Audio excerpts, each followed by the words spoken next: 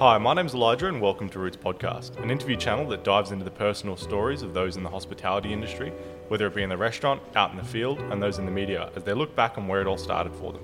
It is a retrospective look on the passion, ambition, and drive involved in a competitive industry. I'd also like to add that this podcast is proudly supported by the Australian Good Food Guide.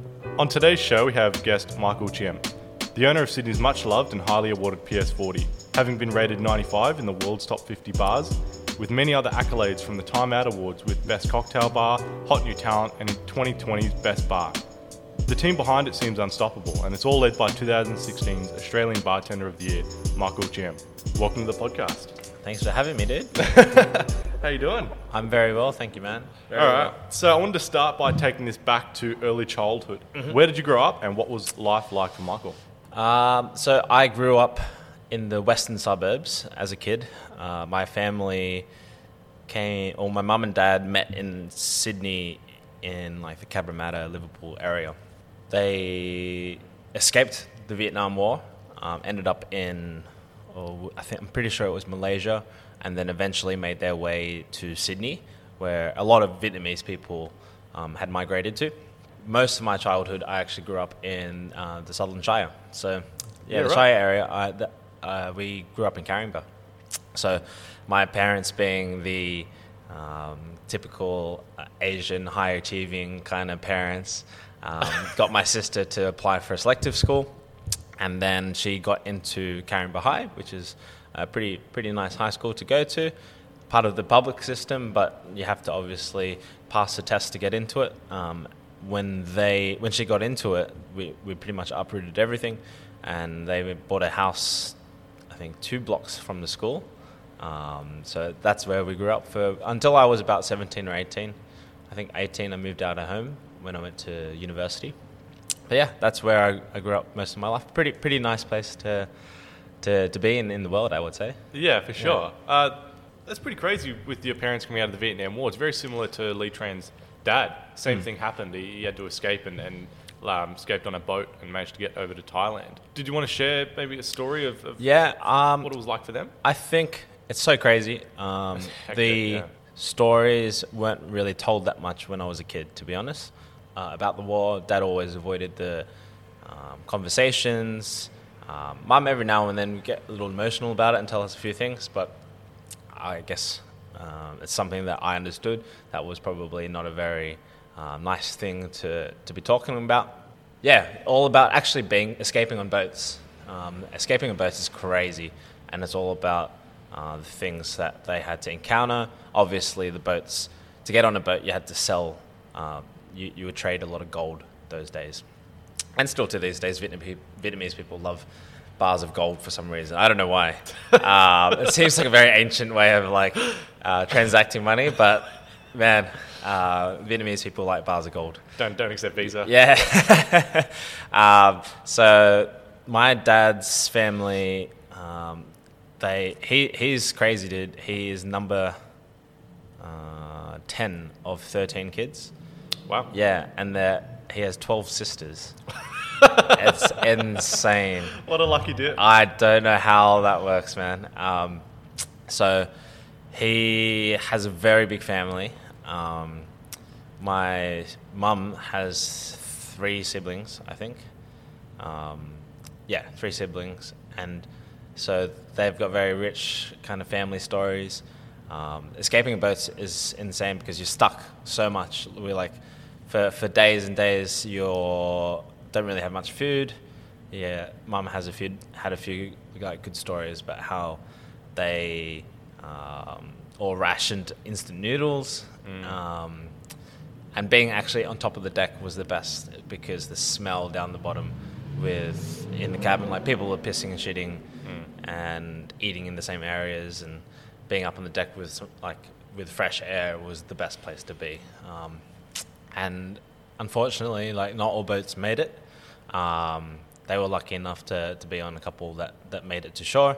And then just the stories of pirates ransacking essentially everything. Really? Yeah. So the sensation of having being on a boat and then seeing another boat is actually a really good thing because you're like, oh my god, we've got some support, or we think this is a boat that might help us and whatnot, and then they board the boat and essentially try to steal everything, because when you're escaping from a war, you always have all your valuables with you, right? Whatever you can sell to make some money at the other end. So yeah, some pretty crazy things, man. But as a kid, I hardly heard anything from them, and it's understandable, right? Yeah, of course. Yeah. So did you go to the Caringbah school, or did you go to a separate school? Yeah, I was lucky enough to have also made it into that school. Yeah. Which made my parents very happy, and it was also a good 2 blocks away from home, so I could have gone home for lunch if I wanted to. It made it really easy. Like my high school life was very simple compared to a lot of people who went to the same school. They travelled a lot further than I did. Wow. I think some of my friends probably would have commuted 45 minutes to an hour to there was one guy that lived in Stanmore Tops. Oh, really? And commuted to Caringbah. It's what people do for education sometimes, hey? That's it, eh? Yeah. Bloody hell. I'd rather bloody hang out Tops. That's too nice. Yeah, it is a very nice area. So, coming in the end of high school, what were you what were your influences and what were you into in terms of like music, culture, and scene? Music, I loved listening to, and me and my friends would love the indie alternative kind of music. I also did music as a kid. I did a very stereotypical classical piano. Oh, nice. Yeah, so I think I did up to my AMAS, which is like a diploma of some sorts.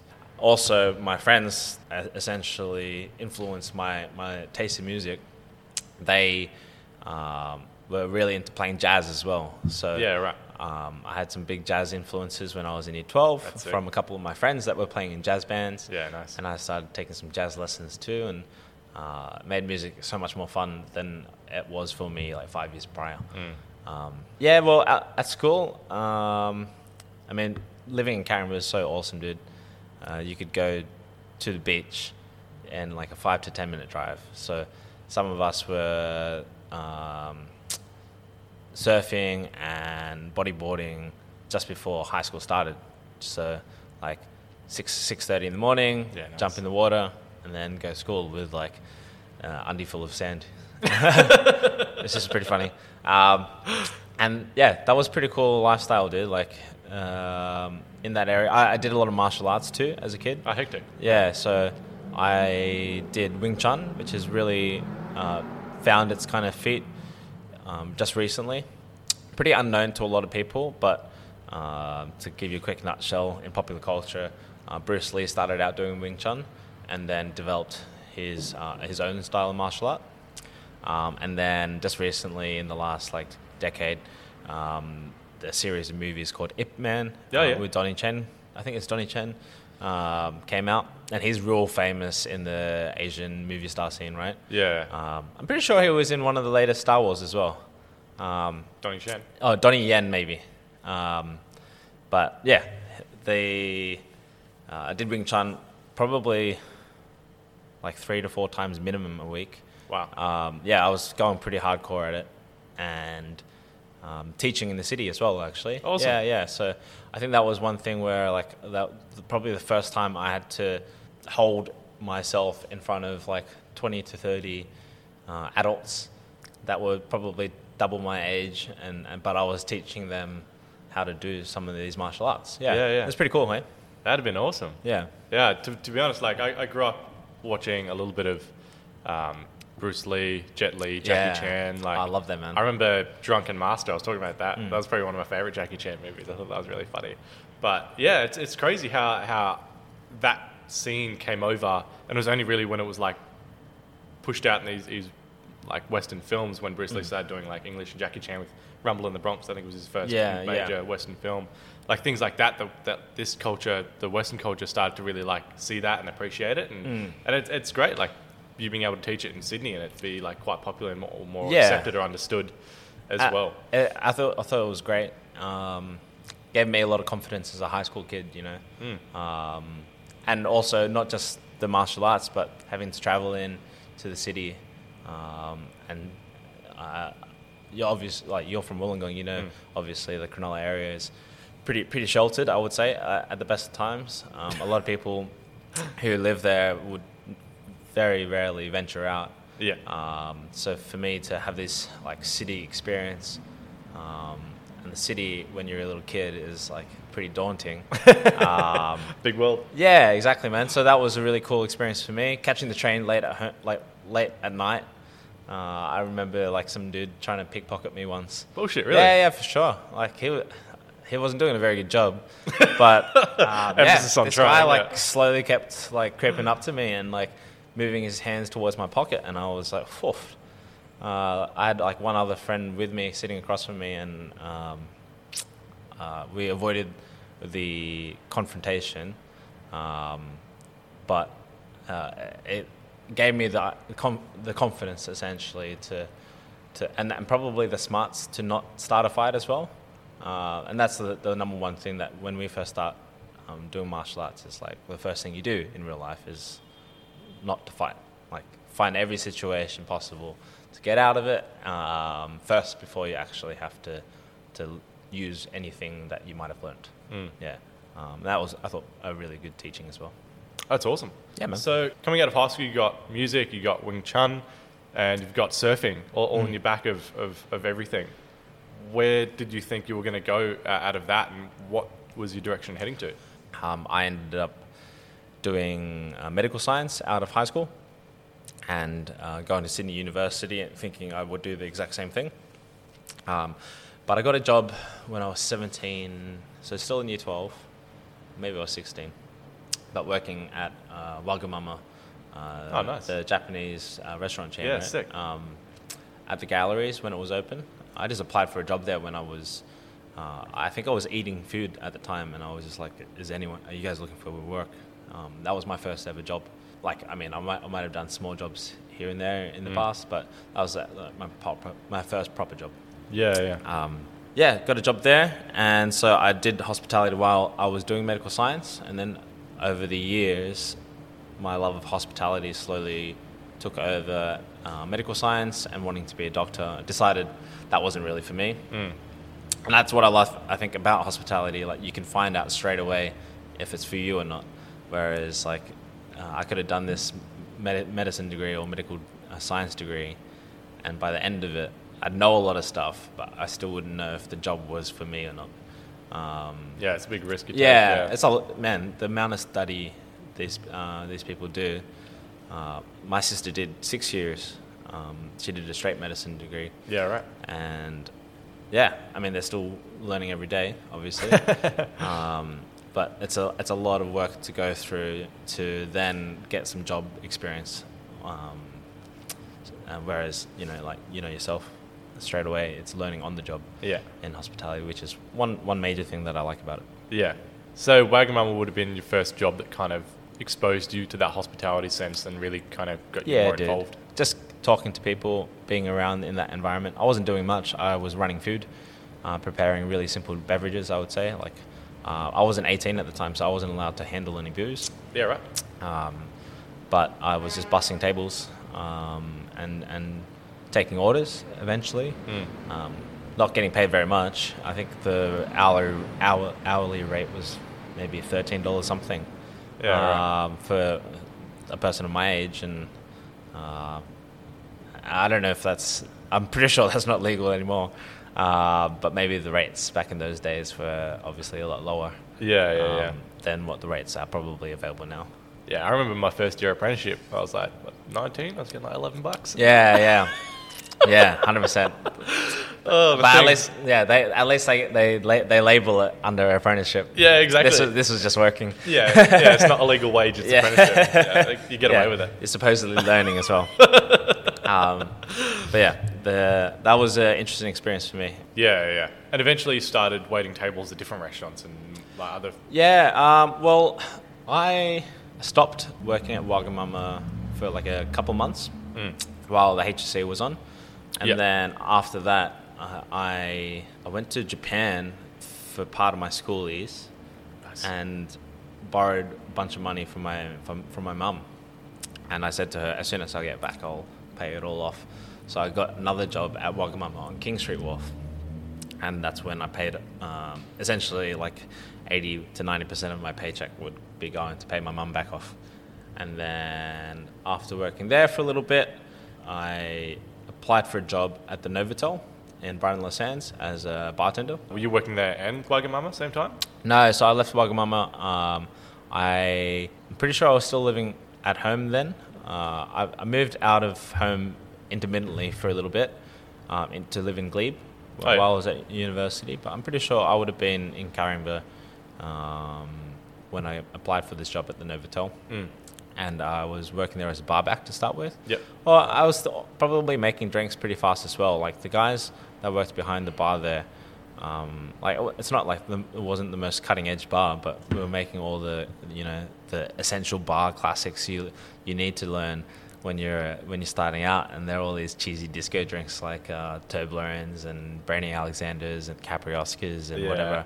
Yeah, they were like very hotel kind of style drinks as well. And the guys were so good, they started teaching me up on the bar almost immediately. So there wasn't, fortunately for me, a glassy to bartender barrier to break, which is quite common these days. Like to see, like if you wanted to get a start somewhere, you'd have to polish glasses for like 6 months to a year at least to even get to make a fucking vodka lime soda or something like that. Yeah, standard.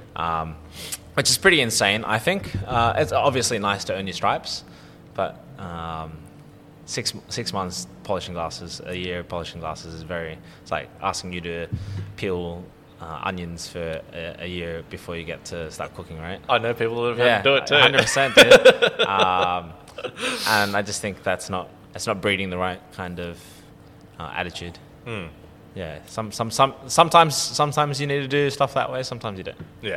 Yeah. Sometimes you just got to get thrown in the deep end. All right, so we're kind of heading that direction. So how long ago was that, being at Novotel and kind of? I think I was 19, and I worked there for about a year and a half or so, and earned some decent money there because the bar was open till 3 a.m. every single day, so the hours were available for us. And I think shift started at like 11. If you it's a hotel bar, so the service, I think the bar opened at midday and then closed at 3 a.m. and there would be no one there till 3 a.m. It was only open because there was a gaming room downstairs. Yeah. So legally you had to have a bar open while the gaming room was open. Oh, right. Yeah, it's one of those. Oh, right. Didn't know that. Yeah. Otherwise, I think it's just like you just literally just take money from people. Yeah. I don't know. Yeah, it's crazy. It's a crazy rule, but most rules with legislation with alcohol are pretty crazy. Yeah, that's true. So I earned some decent coin there, and moved. Oh, that was when I moved to Glebe to be closer to university. I was like a 5-minute escape from my bedroom to my lecture, which is awesome, dude. That's sick. Living in a tiny little bedroom, and I didn't care. I spent like $140 a week in rent, which when I look back at it now, I was like, absolutely killer. Like, $140 a week is unheard of, especially that location. Yeah, it's pretty cool. Close to the uni. So when I went to live in Glebe, I stopped working at the Novotel because just that didn't make sense to travel that far to get to work. I did a cash in hand job at Cronides, working ridiculous hours for straight cash, which is also insane. And after that, I got my first job in a really nice restaurant at Glass Brasserie. So Glass Brasserie at the Hilton, it was like one of the Luke Mengen restaurants. It was a really nice wine bar that I worked in under some really good mentors of mine, and that's where I learned how to carry 3 plates, do wine service, make really nice drinks. That's when my colleagues started introducing me to like this fine dining scene and drinking, good drinking and eating culture. Like on our, what it's like on our breaks, we would go to places like Rockpool for a burger or something like that, and living up in yeah, style having now. like a couple of Negronis on our break, and I was just like, whoa, what is this lifestyle? Like these guys are splashing out like $200-$300 on like a dinner. I'm like, man, that's a lot of money. Yeah, well, where am I now? What is Yeah, this? and What's it wasn't. Wonderland? Yeah, it wasn't about. We were definitely not living within our means. Like, like going out for lunch or dinner and spending more than you'd make in a day is pretty ridiculous. Although the tips there were pretty good. I just couldn't believe it because obviously in the last few jobs that I had, that was just not a thing. And then it made me start appreciating hospitality and going to a nice place and all the nice trimmings of that kind of lifestyle. You didn't happen to run into Charlie at the Zeta Bar, did you? I did actually. Yeah, that's Small where we world. first met. Yeah. Really? Yeah. How funny. You wouldn't recognize him if you saw him back in those days. And actually the reason why I wanted a job at Glass was because I was trying to get a job at Zeta Bar. How funny. Because that was, back in those days, probably one of the top 4 cocktail bars in Sydney. Yeah. And I wanted to work at one of the best, right? Back in those days, though, the competition wasn't that tough. I think there were 4 cocktail bars in Sydney, but it was pretty cutting edge at the time, and I really, really wanted a job there. Unfortunately, never got one, but I ended up working for Grant Collins, who essentially consulted for Zeta Bar. He opened up a bar up in Neutral Bay, so after about a year at Glass, I went to go work at this small cocktail bar in Neutral Bay called the White Hart. Oh, yeah. And then shortly after that, I landed my first bar management role over at Black by Ezard in the casino. It's not run by Tig Ezard anymore, but that was a really crazy experience to open up a brand new restaurant and run the bar. Yeah. At a pretty young age too. I think I was 23, and the sommelier James was 23 as well. So Wow. we were a very young team. But Craig, our general manager, Craig Hemmings, was he had I think he'd like to think, and also I would agree with him that he has a bit of a knack for seeing younger talent. Yeah. And nurturing that, and rather than in I guess more traditional senses of jobs, you always choose people that are older and more experienced, right? He sometimes eared the opposite way. Yeah, it's a smart approach when you think about it. Yeah, if it pays off. Exactly. Yeah, if you get the right people in that are 100%, dedicated. man. Yeah, and James and I were working our asses off, dude. We would go to work. I was still at university, and right. yeah. That's all So time. I did like 4.5 years of uni, 2 degrees that not completed. I got to start paying off my excess here too, mate. Don't worry. Well, luckily enough, my mother paid for every single university semester up front. What a champ. She just had this weird thing about like owing money to someone. Yeah, She was yeah. like, I'll just pay this and then you'll get me back one day. So I got you. Yeah. So I thankfully didn't have to pay HECS or whatever. But I have to pay in many other ways. Yeah. I don't know who's better to owe money to. Yeah, can't miss a Christmas holiday. Yeah, mate. exactly, dude. And yeah, so I was still at university, but with this bar management role, we were opening up this new restaurant. I tried to do the job simultaneously as well as university, and I had been working full-time hours with uni before. I've done 30 to 45 hours pretty easily, and done university at the same time, up to 60 hours sometimes, and somehow still managed it. But with this new job, I literally couldn't physically attend university. So on the last census day, I just cancelled it and just deferred it. Oh, right.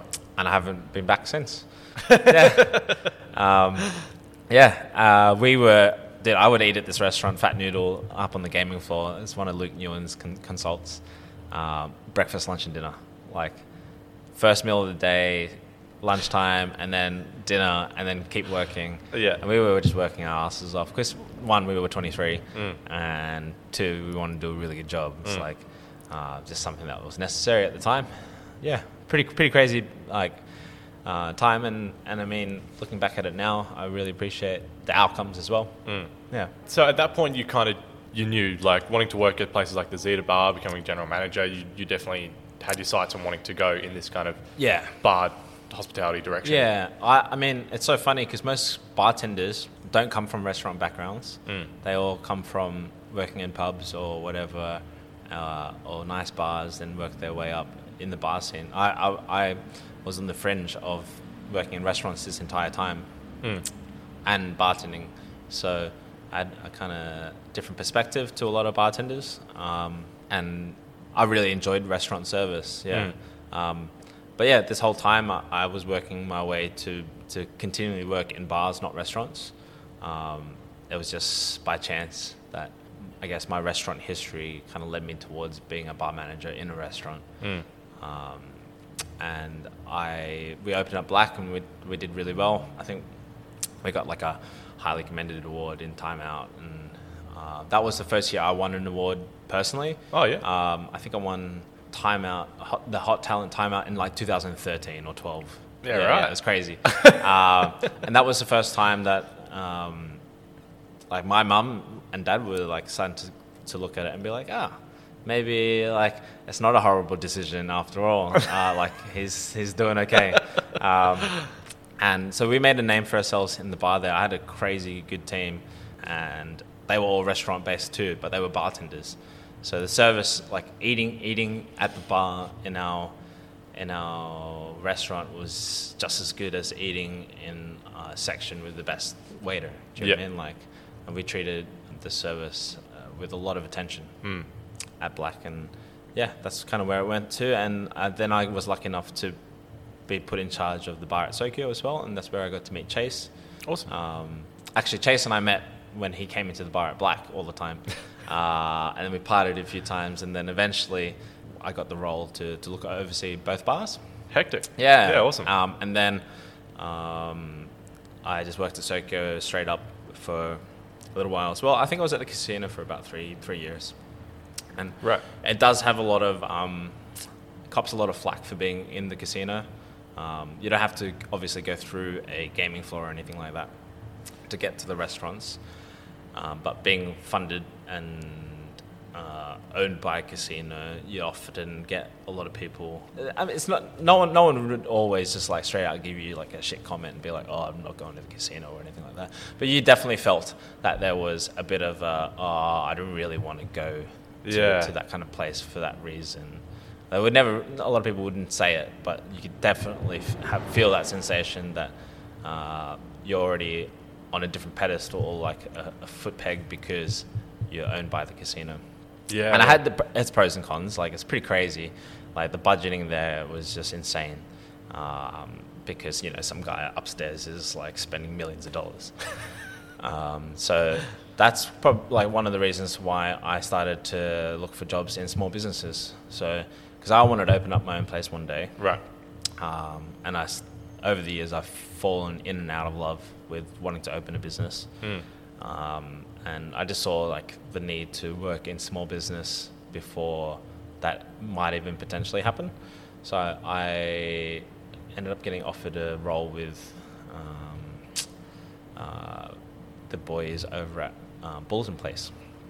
And I wanted to just work as a bartender and just learn what a small business, how it operates, what a real budget looks like, all that kind of jazz. And I worked from Bulletin Place to Tio's and Cliff Dive, and then Lobo Plantation while we were building this place.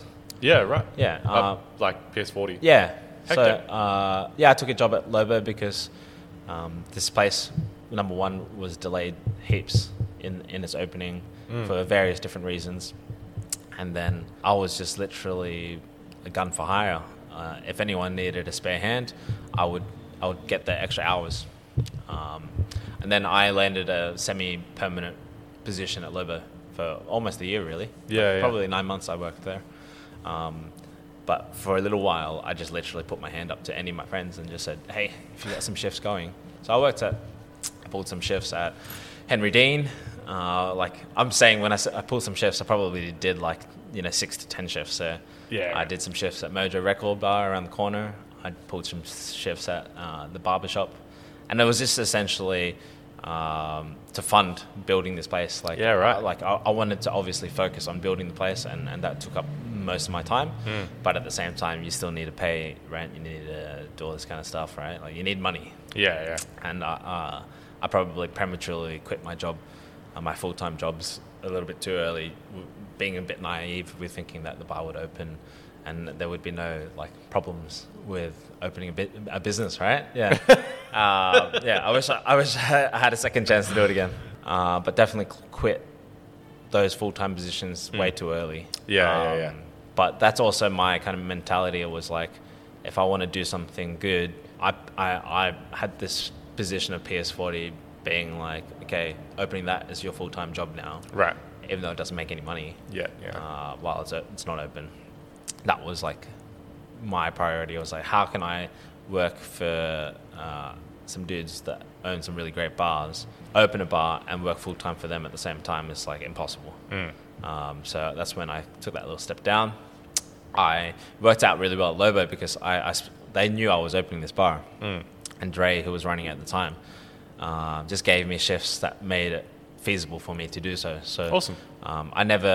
I remember I started doing some opens, and it was like 9. You had to start at like anywhere around 10 to 12. And I just said to him, I was like, dude, I can't do these like 10 to 12 starts because I need to be taking phone calls from like either a lawyer or a real estate agent or a builder or whatever. Yeah. I'm stuck in the basement right now. So I would start my shift around like 4 or 5, do the bulk of the service and close. And it worked really well for me. But during doing all these shifts and getting this set up, you said you were getting the sodas going on at home. Yeah, so my business partner at the time, Tor, and myself were developing a soda, and it's called PS Soda. The idea was to launch the bar and a soda production space in the same area. And so we got our first client, Archie Rose, many years ago. Just before they opened up, they decided to go with our tonic syrup. Hectic. So we didn't even have a bottling line. We didn't have anything, and we were just making it in our kitchens at home, essentially. Obviously, like to the same degree that I would make it in the bar here, but we didn't have a commercial space at the time. Yeah. So a little dodgy in that kind of sense, like that, like a council inspector can't walk through. But we knew what we were doing. We were making things in a pretty clean and proper manner. So they were our first customer, way before the bar even opened. And then that helped essentially hone in on the recipe that we ended up using to actually bottle and produce here. So eventually you and Tor come to the idea of owning your first PS40 or your first bar in March, April 2016. Talk to us a little bit about how that came about between the two of you. Him and I both worked at Bulletin Place. So he just moved over from, where was he at the time? I think he was in New York. He has a very different bartending background to me. He's gone all around the world, whereas I've gone all around Sydney. And so I looked at that as a pretty cool partnership. Yeah, that he had so much international experience from Melbourne, New Zealand to Singapore to London and New York. That's awesome. Yeah. And then I was a bit more known in Sydney and had my kind of solid base here. So we worked really well together in that kind of respects. We met at Bulletin Place, and he wanted to open up a soda company, and I wanted to open up a bar. So it was kind of meshing the two ideas together. So we met up for coffee a few times and decided that was a good idea. We opened them up at the same time, although, as I was saying to you, the soda company didn't commercially launch till about 18 months after the bar was open.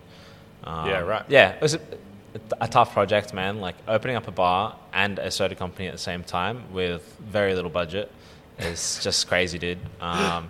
We used our own money. We didn't have any investors or backers or anything like that. And we decided, obviously, to open up the bar first because we knew that side of things. Like that was compared to like opening up a soda company, that was like a breeze. And it wasn't exactly a breeze, obviously. Opening up any venue is super hard. Yeah, it sounds better. It sounds easy in theory. Yeah, so we just decided to launch the bar first and then just go from there. So yeah, it was a pretty crazy time. Like we were trying to do both at the same time, and then realized that there was just not enough physical time to do it. What were some of the other dramas that you had to deal with trying to open up PS40? I know you mentioned you maybe quit your jobs too soon, but what was it about trying to get this place going and the soda company that you realised were? Well, I mean, so many things, but I guess in no particular order.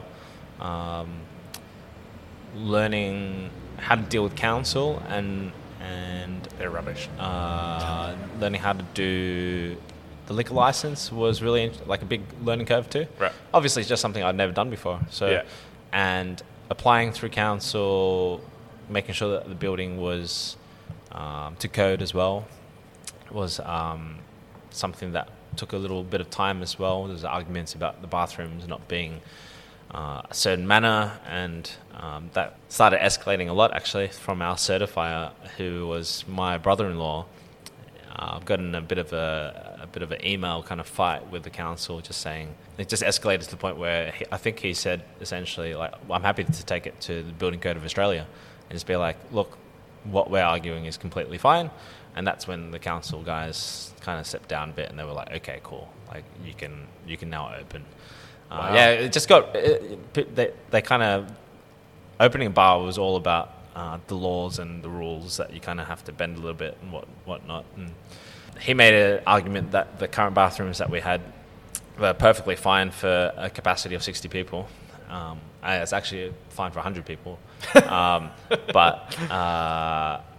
one of the guys at council kind of decided that it wasn't, and it just wasn't going anywhere for a little while. So that was one thing that kind of delayed us a bit. Dealing with builders, we had some really dodgy builders that we ended up actually walking out on the job. Wow. Yeah, so that was something that was definitely put us behind like a month or two as well. And that's an experience that I treasured. Like I look at it now, I was tearing my hair out at the time, but now if I was to open up a second venue or help a friend essentially open up their venue by just being a mate and giving them some advice, I have plenty to offer, that's for sure. I reckon if I had a second chance of opening up PS40, like I would have shaved off three to 6 months worth of delays. Do you know what I mean? Yeah. But that's just that's what life's all about, right? That's a learning curve. Yeah, you gotta learn by doing it. And thankfully we didn't go bankrupt, which is the main thing. It was definitely looking at it like we would not launch at one point. Wow. Yeah. But we got across the line and look at us now. We're 4 years in and still kicking. Now, 18 months later, after opening PS40, you finally get your sodas going, which I remember reading it took you, I quote, 3 years and a few explosions before you had to figure out and push that. So I think it was 18 months before the bar had opened, and then 18 months after it had opened. 18 months without a venue beforehand, and 18 months inside the venue. It took us to actually launch the soda company. Yeah. But that was pretty cool. Like knowing that we had successfully bottled something, and working with the machinery is crazy, dude. Like, I know there's a 500 litre tank somewhere. Yeah. So like working with that machinery, your brain has to change.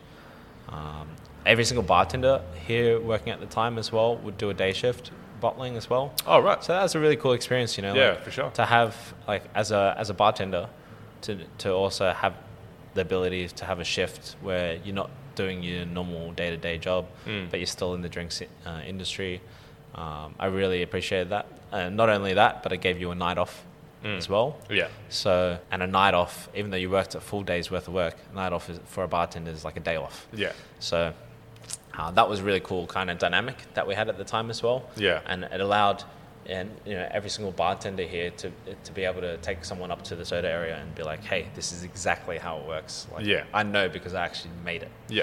That was a pretty cool sensation to have. It's now moved offsite. It moved offsite in September. Yeah, awesome. So there's been a slight business change. Tours I mean, it was Tor's idea in the first place to open up a soda company, and he's now taken it off-site to a slightly larger space in Botany. Oh, wow. And it's now distributed by Proof & Co., which we work really closely with in the bar. They're a distribution and spirits kind of company. They also do consulting and etc. for bars. And so I took a little step down. Obviously, being like in the bar all the time, it didn't make sense to be a director anymore in the soda company, and that's more his full-time kind of knack. Yeah, sure.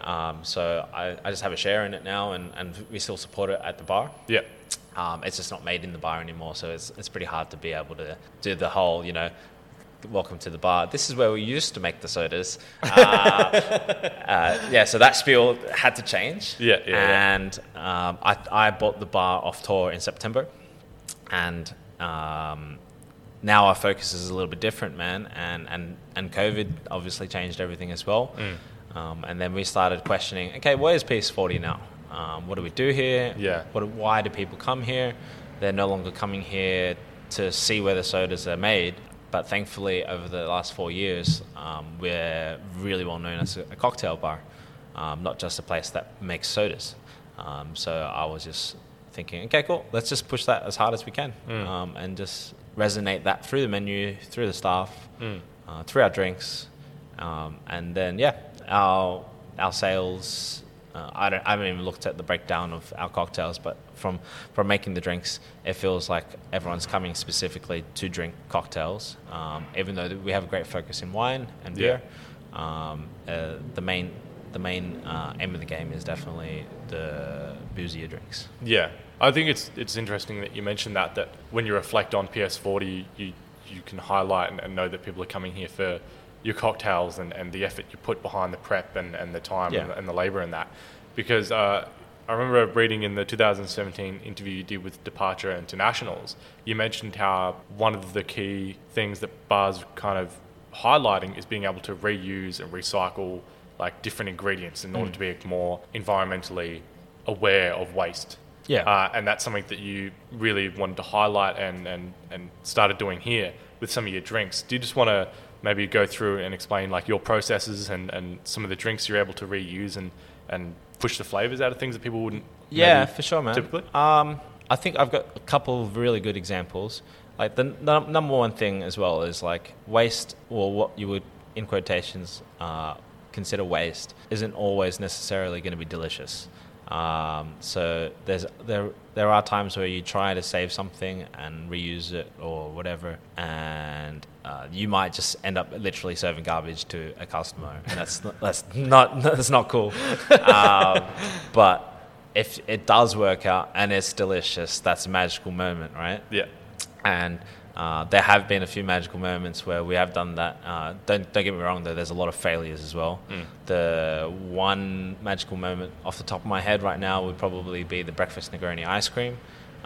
So to make this drink that everyone would come to the bar for, we would sous vide banana bread, coffee bean, tonka bean, and coffee bean all together, 5 hours, and then ice bath it first, strain it off, and get as much liquid as we can out of it. But being banana bread, it's going to soak up about 15 to 25% of the Negroni, right? And you're losing booze, essentially. Like the banana bread's drunk and you can't get it out of it, right? And for, I think, a good year, we were just like straining it as hard as we could just to get as much yield as possible. And that liquid then would be frozen for 2 days. Once it gets to a certain point where it's not too frozen, but it's not room temp, all the fats solidify, and we strain that off, and all the oils. So you get a nice, clean drinking Negroni, but with the flavors of what we sous vide into them, right? Oh, wow. But then, the mushy banana bread was just like, well, to make this delicious cocktail, we kind of have to forego like the angel's share, essentially. It's like the banana bread's share of booze. And we just thought, that's what it is. Yeah. And then we combined an old recipe a friend gave me to make ice cream. We used to make a bread milk ice cream for one of the drinks, and it was literally labeled the trash can Pandan was the name of the fucking cocktail. Trash Can Pandan. And people still come in and they're like, do you guys still have that? And I can't believe that people, like, you know, there's another scenario where you put a drink on a menu and you're like, it's not going to be like a number one seller. Yeah. And it just becomes something else. But yeah, so we had this old recipe that we combined with this breakfast Negroni bread, and we turned it into breakfast Negroni ice cream. So it was like a boozy little ice cream, and we gave it out as like an amuse-bouche or a fucking what do you call it, like a petit four at a restaurant. Yeah. You know, like it was something that we didn't really charge people for, or if they really did want to like continually get it, we would charge them a little bit. Yeah. But it was more of like a nice gesture. You know, like when you go into a restaurant, you get a little gift on the way out or something like that, or an appreciation of like someone coming in. So it was just something that we kind of gave out to people as a little bit of fun. Yeah. And it didn't get wasted. Yeah. Trash Can Pandan. Yeah.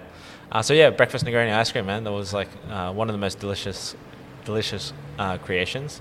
Now, in terms of not using or creating drinks out of waste, literally with COVID, it's just I come into work and I will look at what's in the cool room and just literally that's the menu for the day. Yeah, creativity out of because necessity. I think you need to do that when your business isn't running at full stride. Yeah.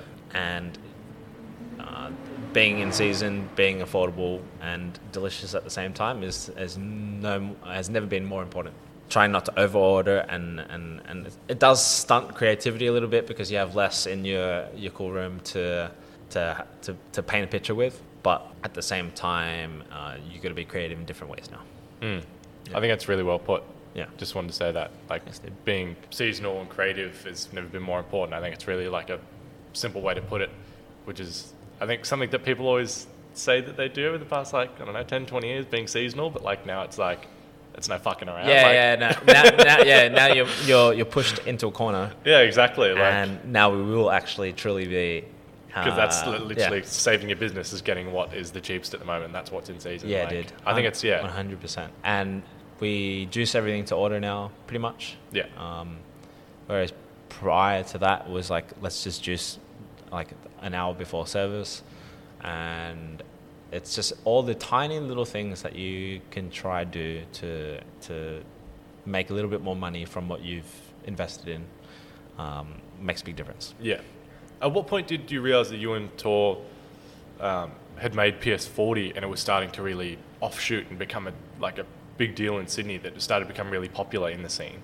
I don't know. I think it's a tough one because PS40, I think, if you look at its awards and its accolades, it's definitely started out real well, you know, from the first year when we won Best New Bar or whatever. But in terms of popular opinion, in terms of like the regular guy that works at ANZ across the road, some people still don't know we're here. And that's probably part of the entrance to the bar. And I guess our reputation to kind of push the boundaries a little bit. We're not a comfortable whiskey bar to be, you know, like slamming lagers and drinking whiskey sours or anything like that. Even though that's also delicious and great to do sometimes. We try to push the boundaries a little bit here. So we're not. We do alienate a few people in that kind of respect. But then there's like some drinks that we create that, like the Africol is probably the one drink that's probably saved this business from ever going under. And that's just something that people bring their friends in to try. Yeah, sure. And it's a real talking point as well. Yeah. So there's pros and cons to developing a bar in that kind of style. People walk in and they don't even know if it's a bar or not. I had a lady come up to me the other day and it was like, is this a Japanese tapas place?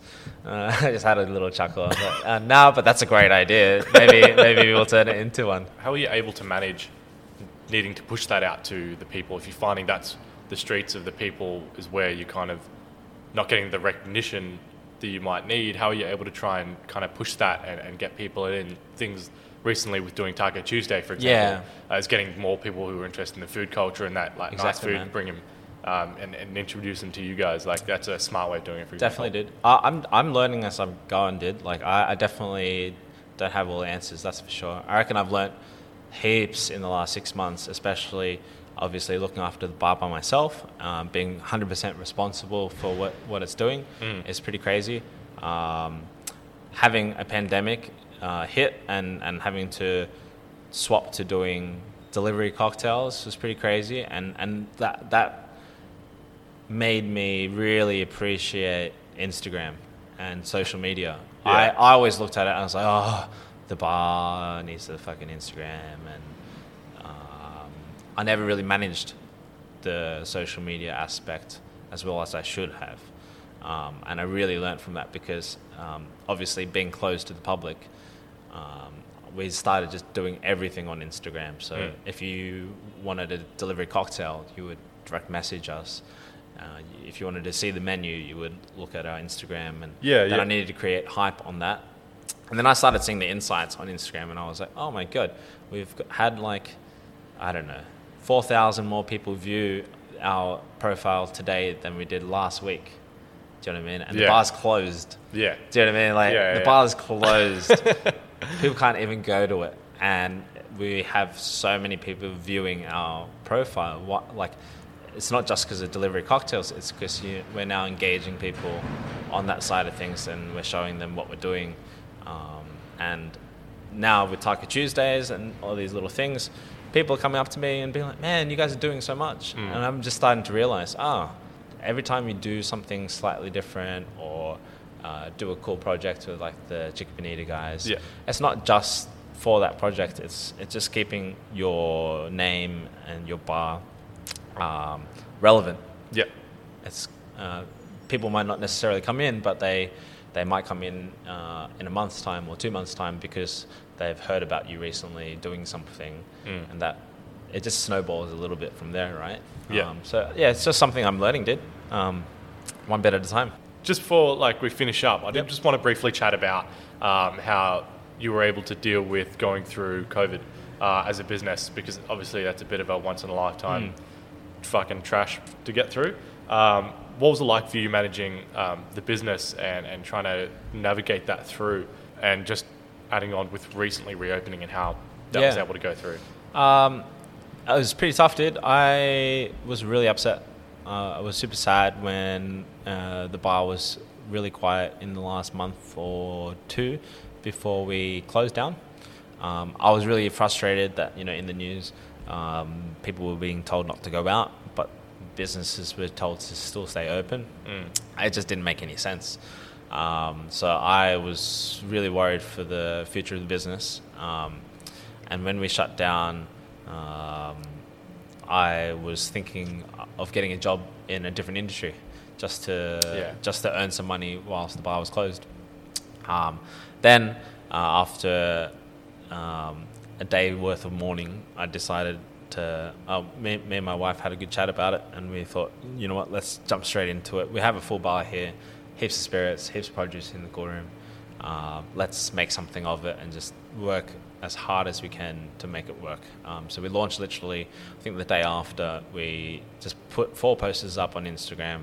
Hadn't even made the drinks yet. I took pre-orders for Clarified Punches.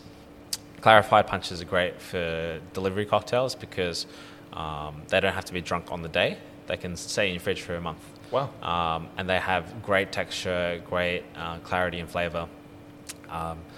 The technique is something that we've done for a very long time. It's essentially like making a tomato consommé. You're letting it drip real slowly, clarifying it, and for obviously aesthetics, but flavor as well. And then we launched with 3 clarified punches and a breakfast Negroni.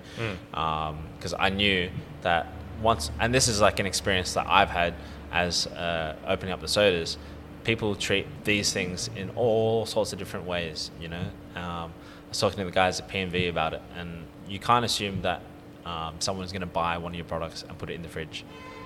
You almost have to assume the worst case scenario. Right. That this will happen and it will cause a product to go off. Okay? Right.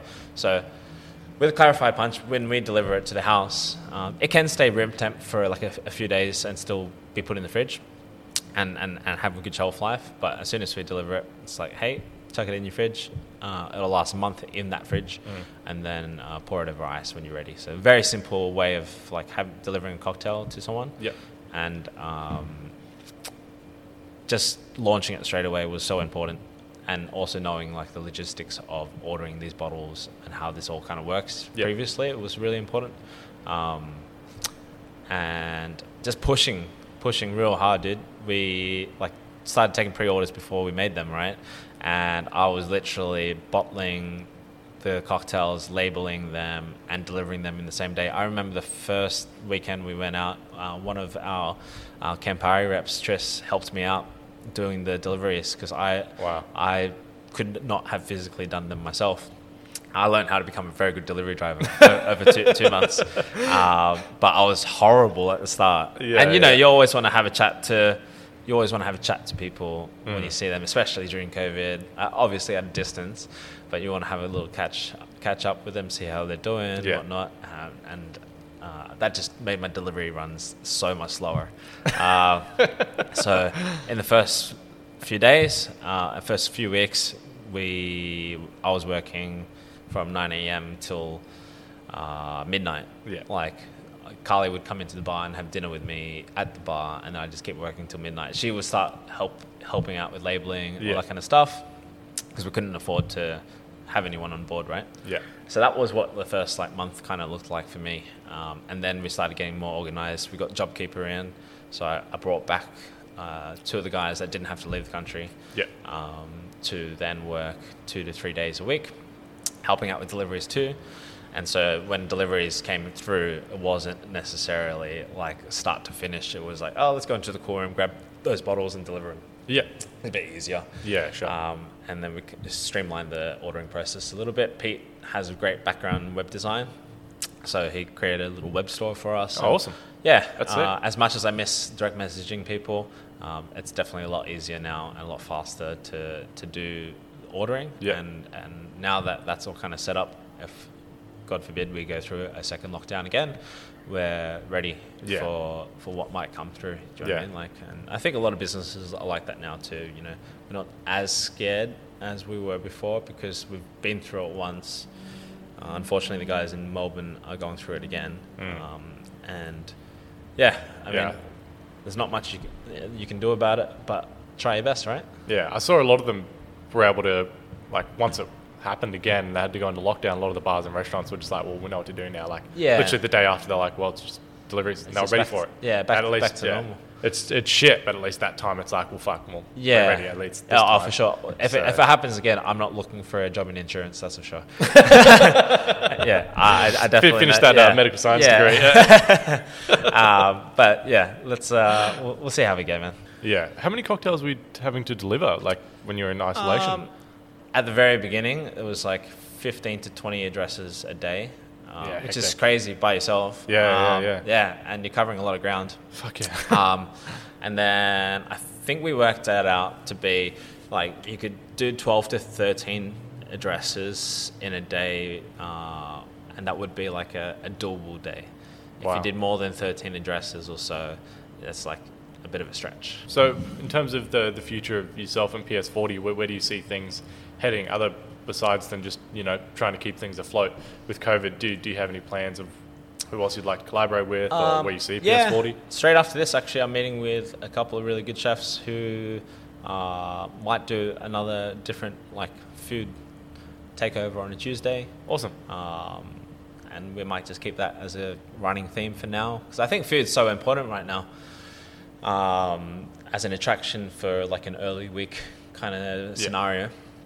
And for me, I think the most important thing is for us is still to not forget that we're here to make some delicious and awesome drinks.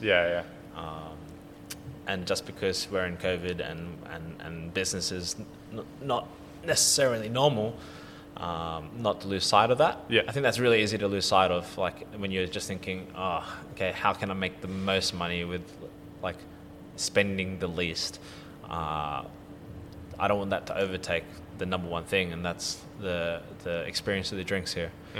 So I think continually pushing that is really important, and that's something that I'll probably spend the next couple of weeks trying to reiterate to myself, rather than looking at the worst case scenarios. Yeah, nice. All right, well, it's good to see there's things still planning for the future of PS40. Before we go, I'd just like you to give a couple shout outs to some of the places you love to go and eat and drink around Sydney. Oh, for sure, dude. I love doing that. It's like my number one hobby. Shut up. Yeah. Well, in the city, dude, like you'll see me at Baxter Inn almost all the time. Just because the guys, number one, like hospitality. Like I feel like I'm at home when I go to the bar there, just because I'm comfortable and the guys make me feel at home. Yeah. So you'll see me there a lot on my break. And then in terms of eating and drinking, me and my wife always end up in Marrickville. Thankfully, we've just moved close to it. Yeah. But we always eat at Eat Pho on a Saturday. Oh, yeah? Yeah, it's like at first I thought it was like a horrible pho because it didn't traditionally have, the bean sprouts and the Thai basil on the side. It had everything served in the bowl, and the Vietnamese mother in me was just like, nah, you can't do that. And then the second, third time I ate it, I was like, it's pretty delicious. So I always go there. One of my new locals in terms of places to drink beer would be the Henson. So areas around me, I'm trying to explore Elwood a little bit more too. Oh, yeah, nice. And there's this whole huge Greek community out there, and so many restaurants I want to try out, and ingredients in these grocery stores that I really want to check out. In terms of drinking coffee, been to Ona in Marrickville as well really recently, and they're just like way ahead of the game, hey. They're super awesome in coffee. Right next door to us is Skittle Lane, and I take it for granted. The guys, I've been drinking their coffee, obviously, every single day that I work at PS40, but every time I take them, like a new person there, they always make a comment about how good the coffee is, and it makes me really appreciate that they're right next door to me. So Skittle Lane is absolutely killing it, and they have a shop in Bondi now as well. Oh, heck. They're probably one of the only businesses I know that would open. They opened a business just before COVID hit, and they've just been so successful out in Bondi. Wow. Yeah. So that's pretty lucky for anyone that's living in the inner east. Bottle shop wise, P&V is just like one of the coolest places to go. And always been a big supporter of our bar. So they had all the bottled cocktails there as well, which is insane for me because it saves me from driving to 20 addresses a day, and has been really supportive of us. And then little shout out to Chef Alejandro, who's the chef for Chica Bonita. I've never worked with a chef so humble and so accommodating. Like working with him is an absolute breeze. And I've worked with a lot of chefs before, and a lot of them have been really nice as well. But Alejandro is just a bit of a gentleman, and his skills are next to none.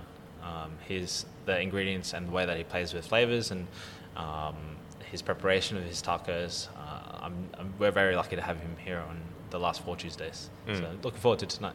Yeah, it's the last Taco Tuesday, right? Yeah, last Taco Tuesday. Big deal. Yeah, really big deal. I think I'm gonna be quite sad tonight. It's crying over some tacos.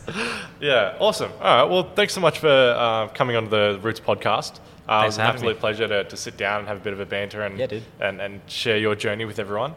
And thanks to everyone who tuned in to listen, and be sure to follow Roots Foraging on Instagram and stay up to date with the latest info on the podcast. Michael, thanks so much for coming on. Cheers, bro. Cheering.